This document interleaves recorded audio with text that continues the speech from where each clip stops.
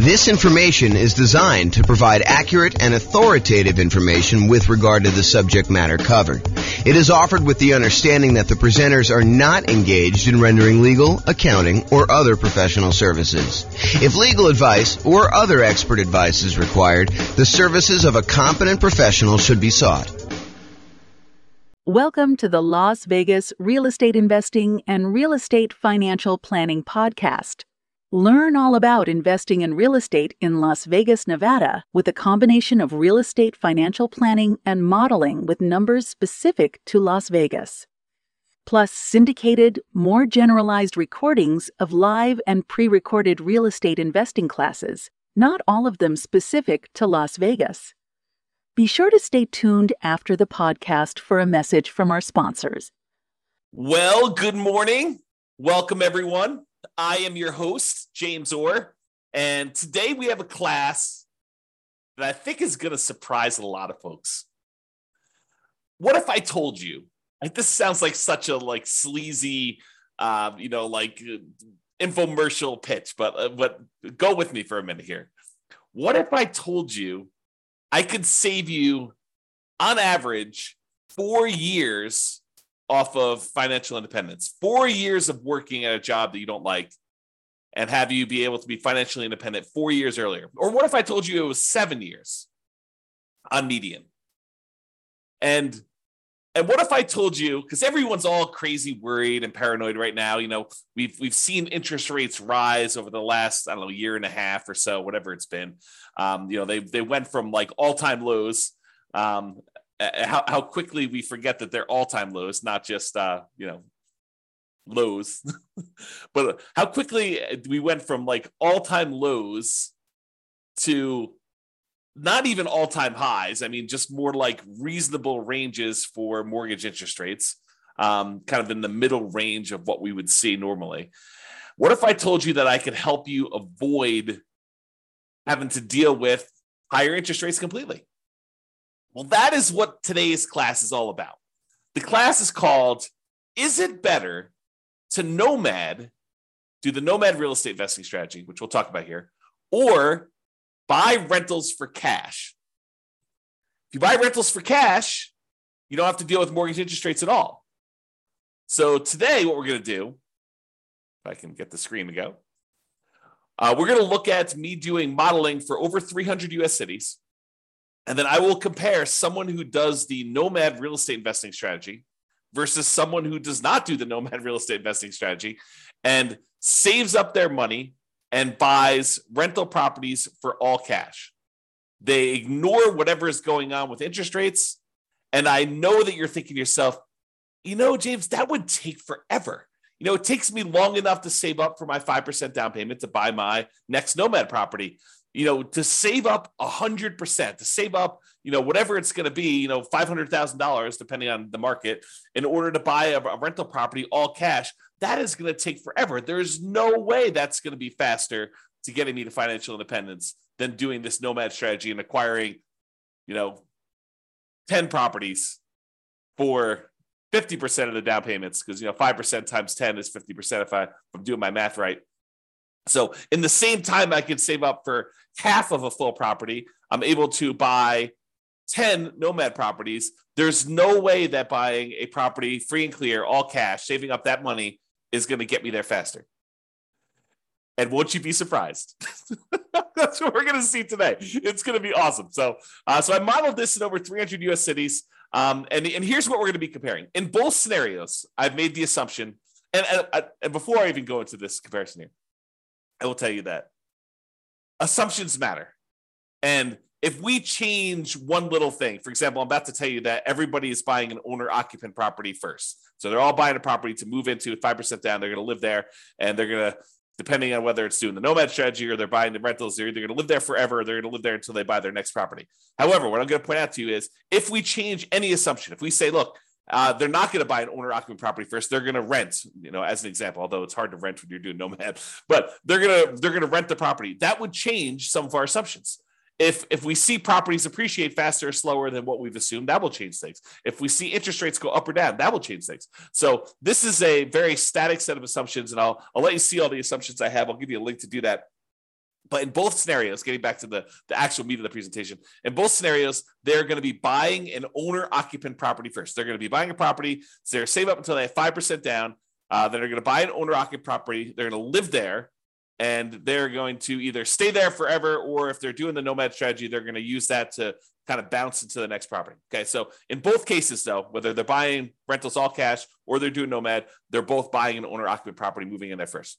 With the Nomad strategy is someone basically buying a property, moving into the property, living there for at least a year, then converting the previous property to a rental, moving into the next property with 5% down or 3% down. In this case, we're doing 5%, but moving in there with some low down payment, owner-occupant loan, living there for a year, then converting that one to a rental and repeating the process until they have as many rentals as they desire. Okay, so with the Nomad strategy, I'm specifically saying they're saving up until they could buy 5% down owner-occupant properties. They're going to live in that property for at least a year and until they've saved up to buy the next property, because sometimes that's more than a year. It might take them more than a year to save up 5%. And we acknowledge that. We plan for that. We model that in our analysis. And then they repeat that until they have up to 10 properties total, 9 rentals, and then 1 that they're living in.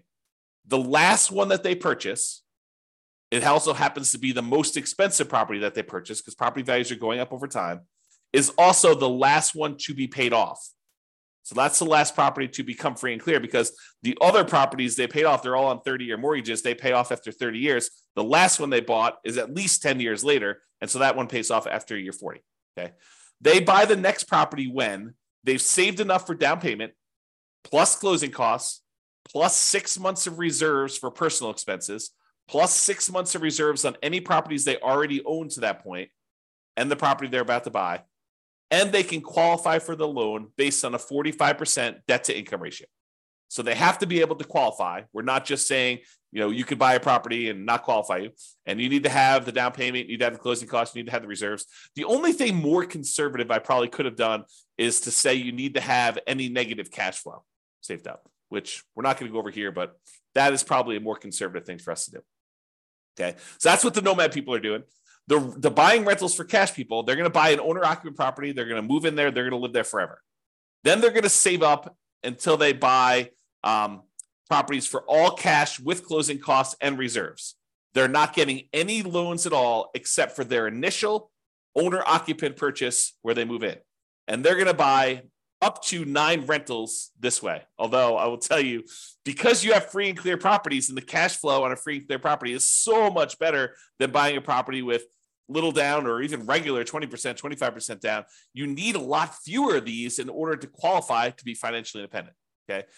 If you want to see my detailed modeling of all this stuff and be able to kind of mouse over on the charts and see my assumptions and drill down to stuff or see any updates, because if I change any of the numbers, those numbers will change. You can go to the link on the page. I'll put that in the show notes if you're listening to this on the podcast as well. That way you can click through and watch it. Okay. So one of the things we're going to measure is how long it takes them to be financially independent. The other thing we're going to measure is what their net worth is at year 40. So we're going to arbitrarily pick year 40 and say at year 40, what's their net worth? And also how many months or years it takes for them to be financially independent. And so I should probably define for you what financially independent means to me so that you understand what the math is. So they're financially independent when the income from their investments exceeds their expenses. And each city has its own expenses. If you live in a more expensive city, you make more money, so your savings rate is higher. I mean, the dollar amount you're saving, it changes based on what city you're in. Still the same percentage. But then the amount of money you make in different markets changes because the prices of properties in those markets change as well. So in order for you to be financially independent, though, you need to overcome whatever that income is. You need to replace the income you were making in that city. So more expensive markets, they may make more money, but they also have a higher threshold, a higher bar in order to be financially independent. Okay, so in order to replace that income, it needs to come from these 5 sources. So there's 5 ones that we're really not doing anything with in this particular modeling, but do come into play. So any passive income from Social Security, any passive income from any annuities that they might buy, and any passive income from any pensions. We're not doing any modeling with that. We're really primarily focused in on 2 sources of income for the modeling that we're doing, but those other 3 would normally count in order to see if somebody were financially independent. The 2 that we're primarily focusing on is the net positive cash flow from any rental properties. So you take all the income they're getting from their rental properties and you subtract out all the expenses they have on that property, vacancy, principal and interest payments from their mortgage if they have one. Some of these guys are buying free and clear. Any property taxes. If they have PMI, which they will if they're buying 5% down, they have PMI payments until that drops off. Any property insurance payments they're making on that, any maintenance on the properties, and any property management, although they're managing the properties themselves in this particular modeling. Okay, so any net positive cash flow, all the income minus all the expenses. And in addition to that, if they have extra money left over, if they basically have money sitting in a stock market account earning, whatever the stock market account is earning, they take that amount of money and they multiply that by what we refer to as a safe withdrawal rate. The most common one, and I think the one we're using in this case is probably 4%. So if they had $1 million in stock, they'd be able to say $40,000 a year of that is contributing toward whether or not they're being financially independent. So we use that too for any extra money they have left over. So if they get to the point where they've bought all their properties, now they have this account balance just growing over time, that would also contribute to them being financially independent. So the sum of all 5 of those things, in this particular case, these 2, net positive cash flow from rental properties and the invested assets times the safe withdrawal rate, plus if they had this going on, which they don't, Social Security, annuities, or pensions, then all of those combined would then see if they have exceeded their income that they had from their jobs. And that is how we would define them being financially independent. Okay. So my assumptions, each city's modeling uses their median, essentially, home price and estimated rents on what the median home price in that market would be. Now, we did not apply any of our optimization strategies. We didn't apply any of the 88 strategies that we have to improve cash flow on rentals. So this is not like, hey, if you really optimize everything, then this is what it would be. This is sort of like any investor could come in and achieve these results. That's sort of what I'm looking to do here. It's not like you're buying exceptional properties. It's not like you're trying to maximize the income and minimize your expenses on your rental and applying those 88 strategies to do that. This is really just generic median income coming in. As I mentioned before, the job income does vary based on the city so that they can afford a property in that marketplace. If I said everybody makes $5,000 a month and they tried to buy a property in California, good luck. They would never buy a property because they never qualify with that 45% debt to income. So I had to adjust incomes when I modeled different markets to say, look, someone in California obviously makes more than someone in, I don't know, let's say Mobile, Alabama, which has a lower price property than California does. So in cities where they have higher income, they need more passive income, more investment income, more rental income to be considered financially independent. So to those who more is given, more is expected in order for them to be financially independent. It's another way of thinking about that. We do start everybody with just enough for a down payment to buy a 5% down owner-occupant property with closing costs. So about 7% of the property prices in that market. I set a threshold at the bottom to be at least 10K, which I'm not even sure anyone hits the minimum. But they are buying an owner-occupant property in both scenarios, whether they're doing Nomad or whether they're buying all cash. Now realize though, with Nomad, they keep moving out of it into their next owner-occupant property. When they're buying properties for cash, they live in that first property forever. And this may actually come into play because if they actually pay off their owner-occupant property, the amount that they need in expenses actually goes down. And so the amount that they need to be considered financially independent actually goes down because they no longer need to have that mortgage payment in order to be considered financially independent, which is interesting and may come into play because with the Nomad one, that's 10 years later at least, right? Once they bought their last owner-occupant property. With the buying properties for cash, they bought that property early on, and so that property gets paid off after 30 years. Interest rates. Here's my assumptions for interest rates. When buying an owner-occupant property, we're assuming they're getting a 6.5% owner-occupant interest rate with 5% down. And in addition to that, it does have private mortgage insurance. That private mortgage insurance is the insurance you pay because you didn't put 20% down to protect the lender in case you default. That's what PMI is, private mortgage insurance. Now, if they were buying rentals, which they're not, right? They're buying owner-occupant properties, but if they were buying rentals and they're paying cash for the other strategy, the rental interest rate I've made the assumption would be 7% for non-owner-occupant, 20% down, and that would not have PMI because you're putting 20% down in that case. But again, we're not using that number because they're buying properties for cash. Okay. I also assume that they're earning 7% per year in the stock market as their rate of return there. And I modeled this out for 100 years. I used to model it out for shorter, but I started doing 100 because sometimes they'd be financially independent right after I stopped my modeling. And I was like, look, we'll just do 100 years and see what it looks like for all those. If you want to see my assumptions for any of these, go to realestatefinancialplanner.com/model, MODEL, and you'll be able to see like every different city, a whole bunch of analysis for like all the cities at once. But then you can drill down into any given city and see what my actual modeling is for that particular case, whether they're doing Nomad or buying properties for cash or whatever they're doing there. All right, so here we go. This is it. When do they achieve financial independence? So there's 305 cities that I did this modeling for, 305 different US cities. So in the baseline Nomad model, they achieved financial independence faster in 84 out of the 305 cities.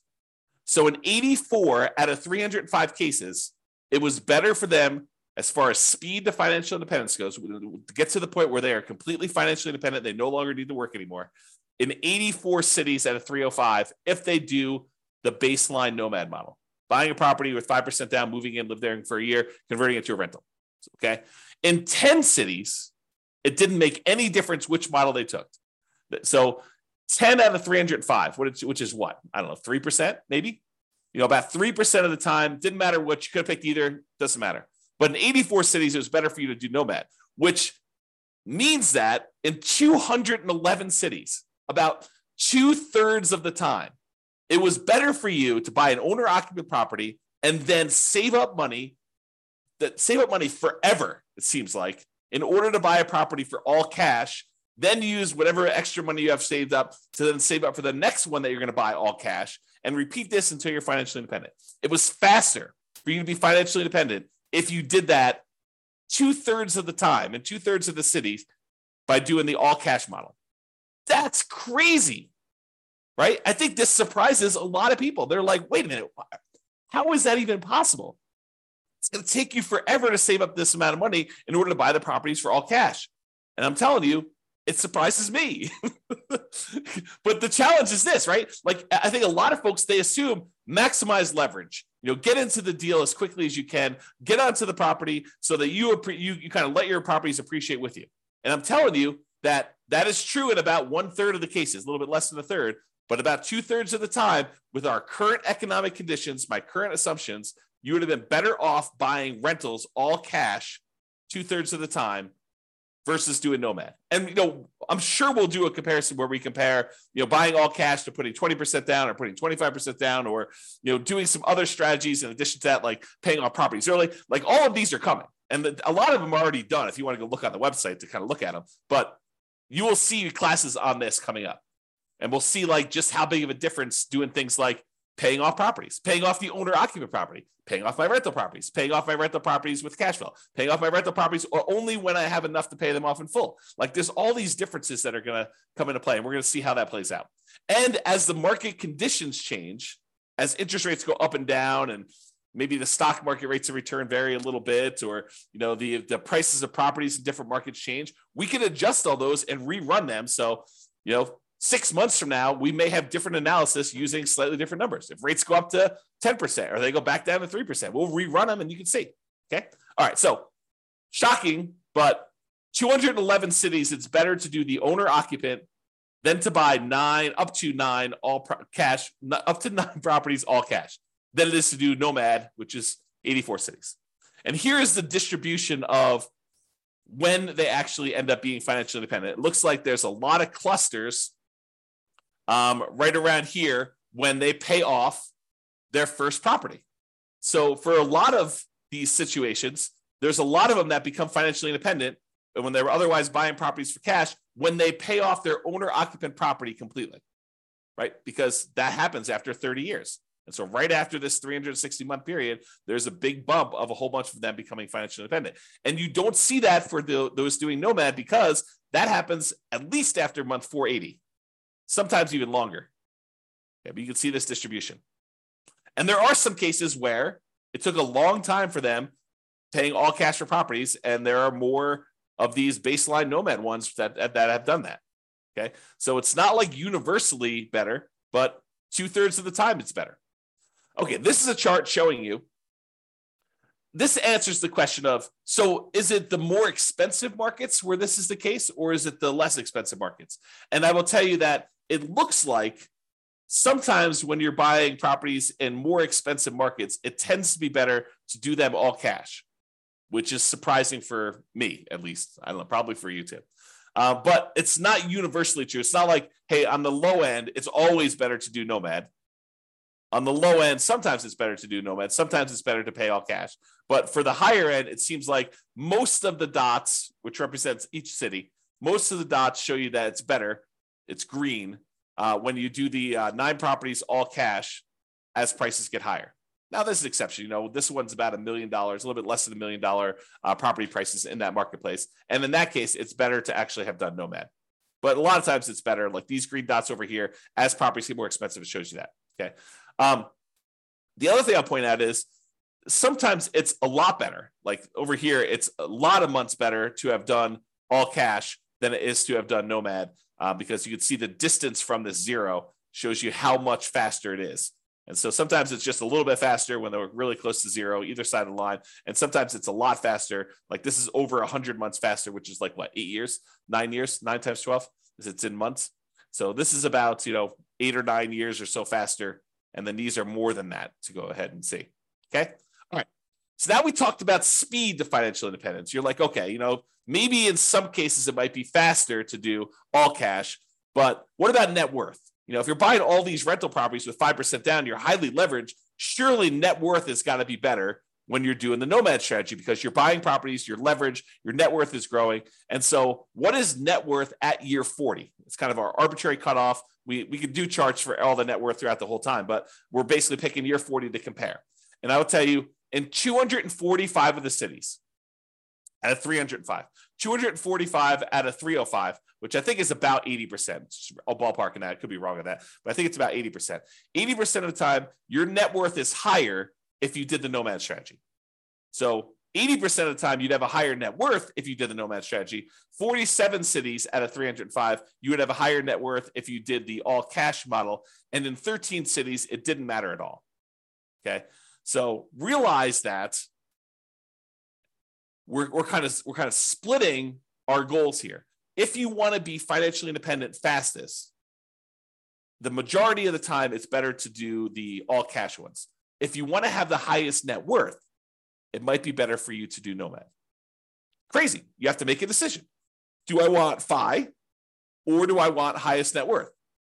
And sometimes it's a combination of those, right? Sometimes you're willing to do a little bit of each. Maybe you don't, not that we did this today, but maybe you don't save up until you have all cash. Maybe you save up until you buy the property with 50% down.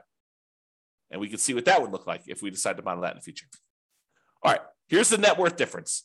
When you do the ones where it's all cash, those tend to be relatively small differences in net worth.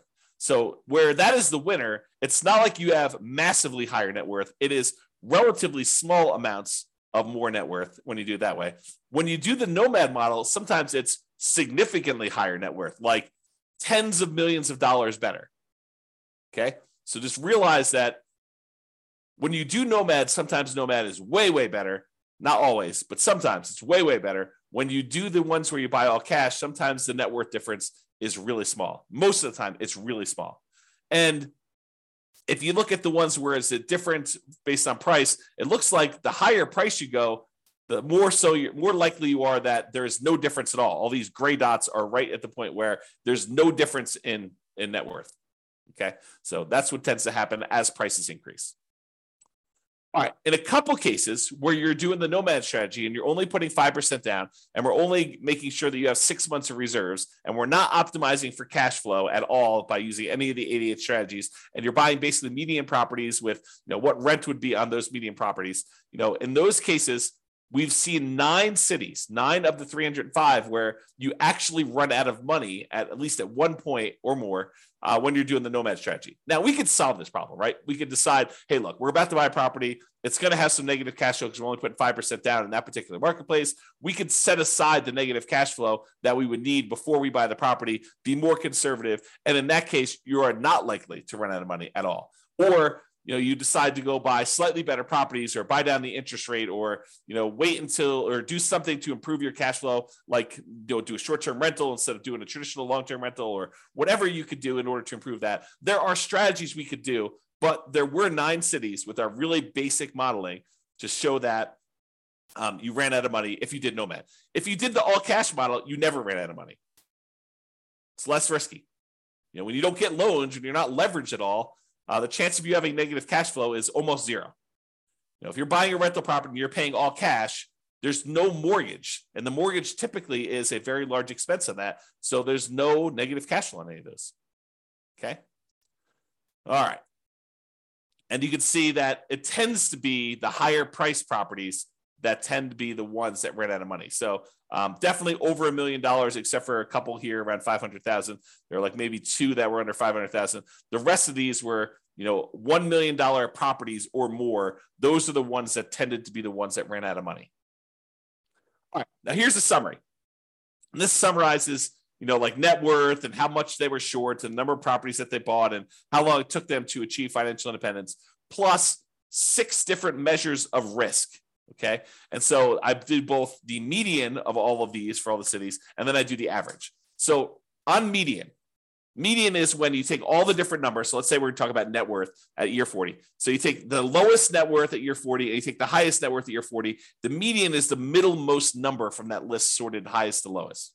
Okay. And so the median net worth of someone doing the Nomad strategy is about $8.2 million 40 years in the future. If you want to know what that is, sort of like today's dollars, if you divide by 3, you'll get a rough idea. So it's like, 2.6, 2.7, somewhere around there, is about what the net worth would be in today's dollars, if you think about that.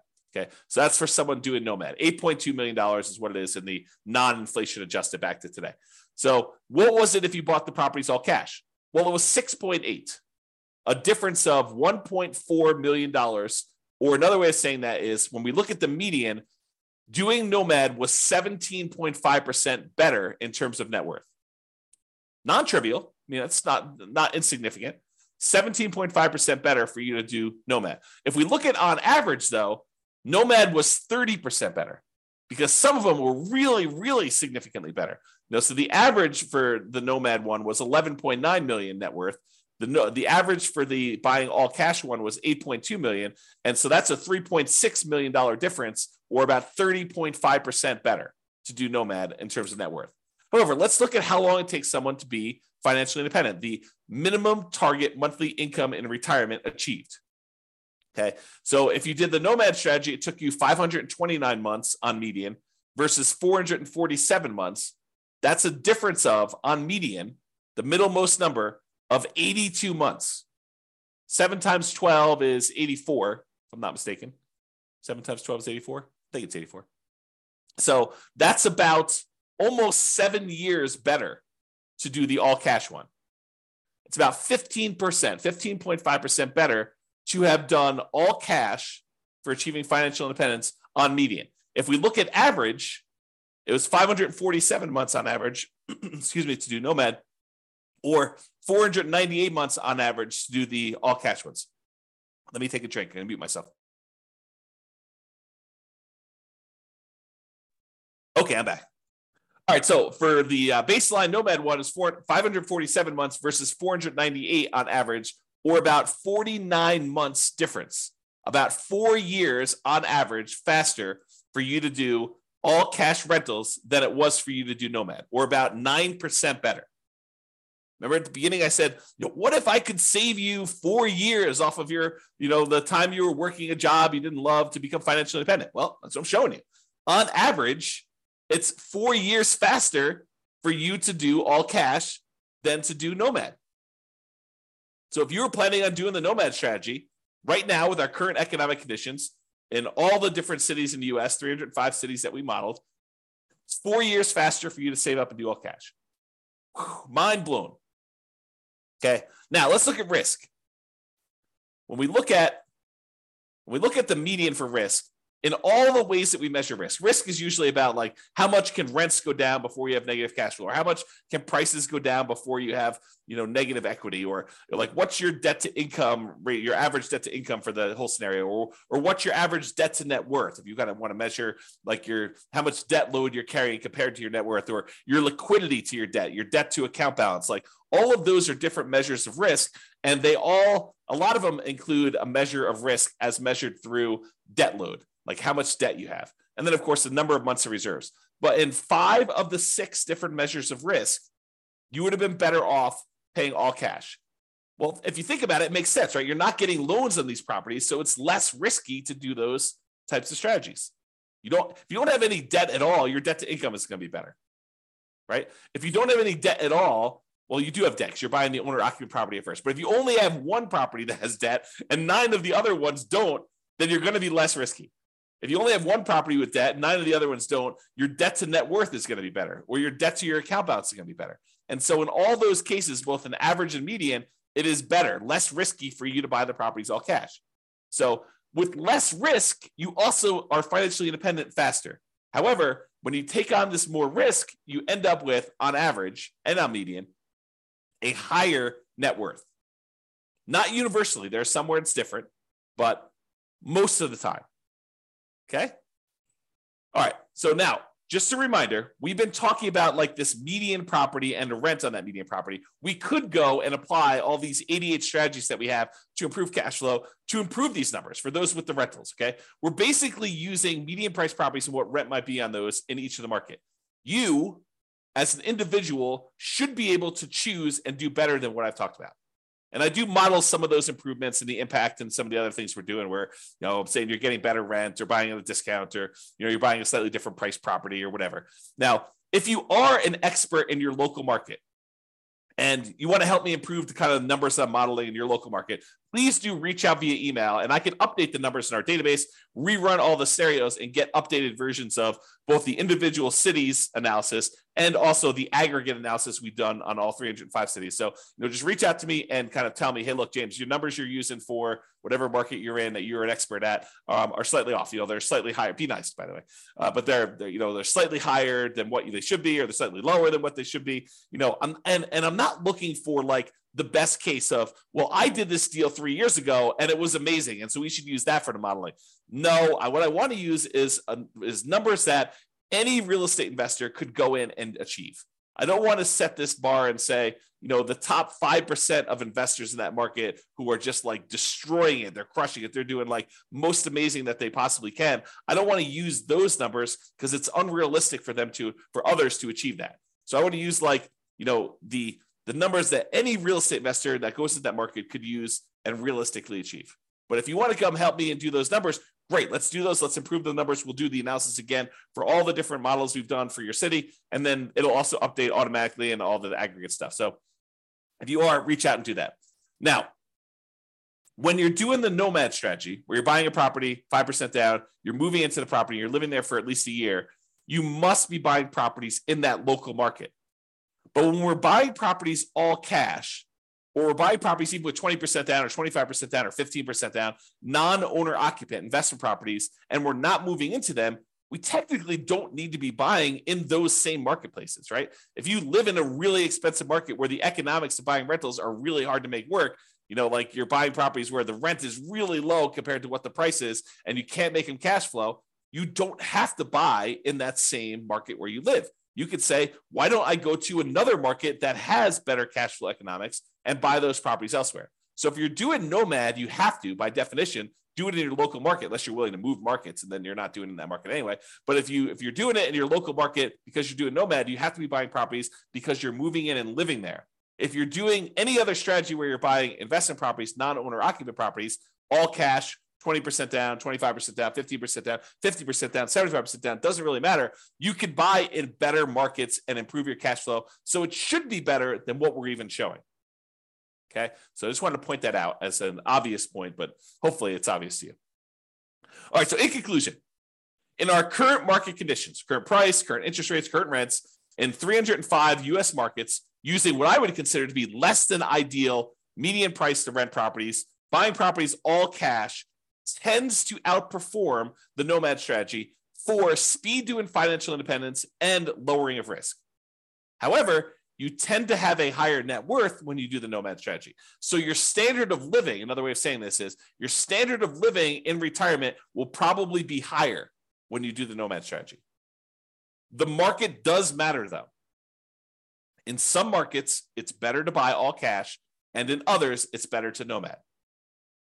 Generally, getting loans, especially 5% down, high loan to value, tends to be riskier whenever we measure risk with debt. So it's best if you look at your specific market and apply as many of the 88 cash flow improving strategies as practically possible to improve on your own implementation. And you can go to realestateFinancialPlanner.com/model to drill down into your own city and see this.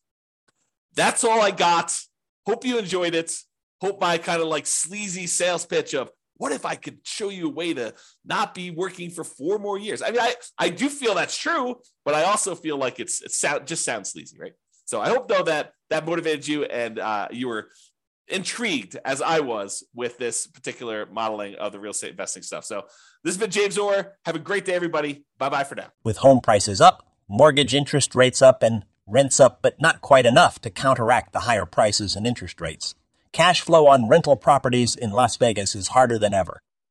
Book a call with the Real Estate Financial Planner to apply our proprietary 88 strategies to improve cash flow on your rentals. See the show notes for a link to schedule your call and improve your cash flow today. If you're a real estate agent, lender, or professional in Las Vegas that wants to help our real estate investor listeners, consider reaching out to learn about collaboration opportunities with this podcast. We'd love to add more value to our listeners by having you assist our investors buy, sell, and finance their real estate investments. See the show notes to schedule a call to discuss collaboration opportunities.